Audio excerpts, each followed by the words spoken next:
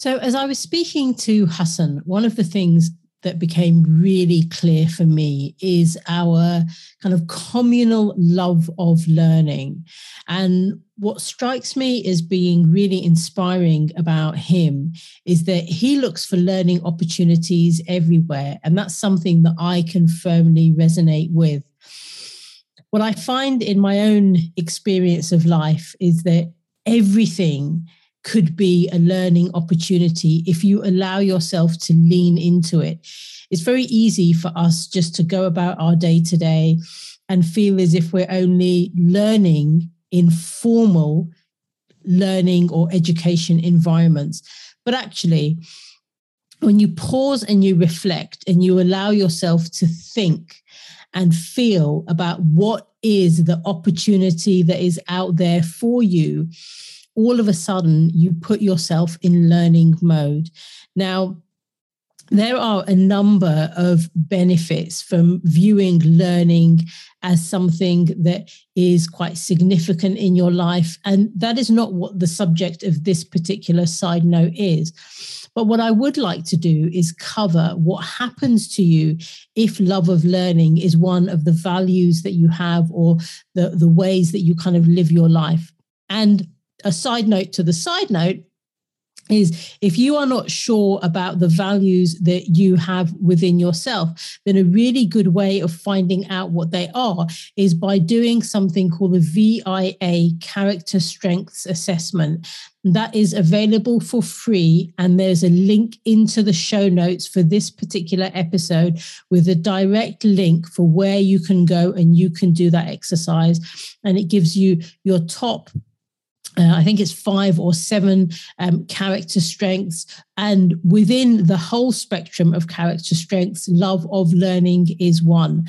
Now, the character strength definition for love of learning is I am motivated to acquire new levels of knowledge or deepen my existing knowledge or skills in a significant way. And if you know anything about me, you will know that the idea and the concept of love of learning is way within my top 3, perhaps even my number 1 kind of values and character strengths. Building on that, there's also a lot of work that is available in terms of positive psychology and how love of learning can impact you. And you can find that at a link into the Authentic Happiness website at the University of Pennsylvania. And again, that is linked into the show notes here. Now, what I would love to do is just to spend a couple of moments focusing in on some of the benefits that you gain when you think in about learning and education, and you just view every single opportunity as something that can help you to grow intellectually. And a quick side note on that, reading a book is learning, watching TV is learning, even going to the cinema is learning. And I tell you, one of the most irritating things that I do for my children is that when we go to the cinema, I take my phone out, not to kind of send messages to friends or others. And I'm always telling my kids to put their phones away. What I do is I open up my notes app and I take notes on the movie that I am watching. And the reason I do that is because there are insights that one can gain from every single experience of life if you allow yourself to lean in. And for me, I like to document those. So whether you do that in a notebook or with a pen and paper or however, I always really advocate for just taking a moment to pause and writing down the things that you're learning. Again, I will do another side note about this at some point. But there is another layer of information that you gain when you make learning a visceral experience and you actually take pen and put it in your hand and write down on paper. In fact, I cover and expand on that slightly within the book Results, the Art and Science of Getting It Done. Again, a link to that in the show notes. Now, let's quickly go to what are the things that happen when you develop a strong sense of love of learning. The research shows that you actually have quite positive feelings about learning new things. And leaning into that for a moment, what's really fascinating is that there are some things that naturally we want to learn. And there are some things that I think you kind of feel some form of a resistance towards. My encouragement for you is to recognize you don't have to learn everything. You know, some people want to learn to knit, some people want to learn to cook, other people want to develop their leadership skills. Some people want to know the ins and outs of how to look after a cat. Some people want to know about all of the different house plants they can grow within their home. Others want to learn about the mechanics of an aeroplane.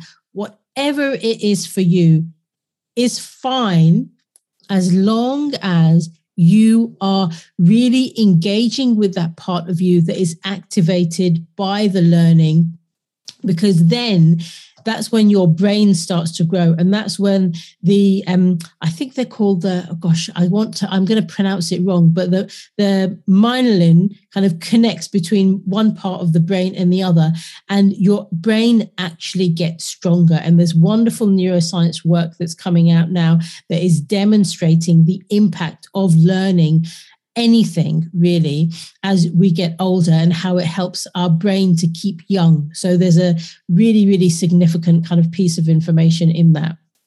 In addition, learning helps you to self-regulate your efforts in terms of dealing and responding to challenge and frustration, and maybe even in terms of your perceptiveness to what is happening around you. So the more rich your information is in terms of what you've got access to, the easier it is, I think, to be able to navigate our ways through this challenge and this gift and this joy that we call life. In some spaces as well, what learning can do is it can help you to kind of feel not just intellectually challenged, but also kind of provide that space to pause and just to do something new. And I think in some situations, learning or the process of learning actually can be quite meditative, because what you're doing is you're kind of engaging your intellect, but your nervous system, depending again on what you're learning, your nervous system can be calmed down. And that detachment between intellectual stimulation and physical stimulation is quite significant in helping you to respond in some ways to anxiety or to some of the other challenges that may be happening around in your life. And one really significant point on that is that doesn't work for everybody. It works for some. So you find your own way of how you detach your mind from your nervous system so that you can kind of really create that space for you to pause and meditate and really just think about nothing. I mean, I think it's quite amazing that sometimes the stimulation of learning and developing a new skill actually can give us the ability just to pause and slow down. Some other real benefits that the love of learning brings is that it's a huge kind of sense of resourcefulness. So not only are you kind of developing a new skill or refining one that you already have, you're also actually kind of reminding yourself of the wonderful skill set that you have in terms of your ability to be able to learn. I think we live in a time where not many people kind of continue to educate themselves, and those that do might view learning as a form of addiction.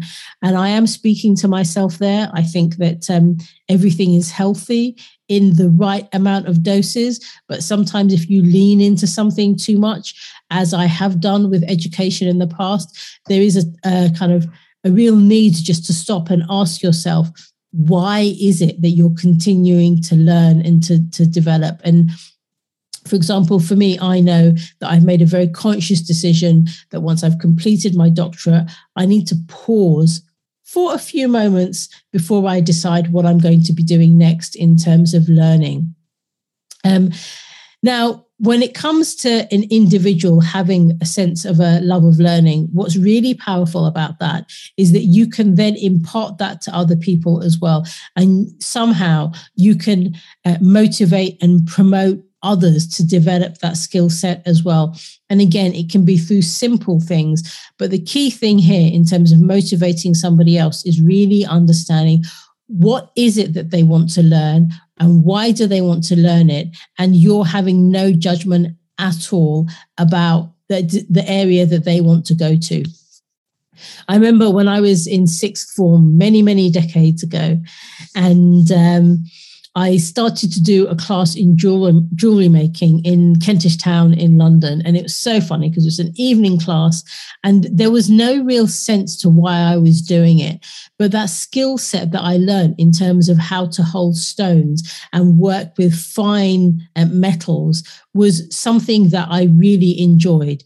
And there is a piece in there about a physical engagement with something, the level of focus that is needed, and also the real sense of joy that comes out when you allow yourself to actually go through a visceral experience whilst you're learning. So there are a number of different kind of angles to this. Some is learning through books and through reading, and some is also learning through that experiential experience. I'm an advocate for both. Most of all of these things, I'm a real advocate for whatever it is that you want to learn and to develop, and go out there and work out what is it that you can do to really hone in on your love of learning and how can you impart that to others.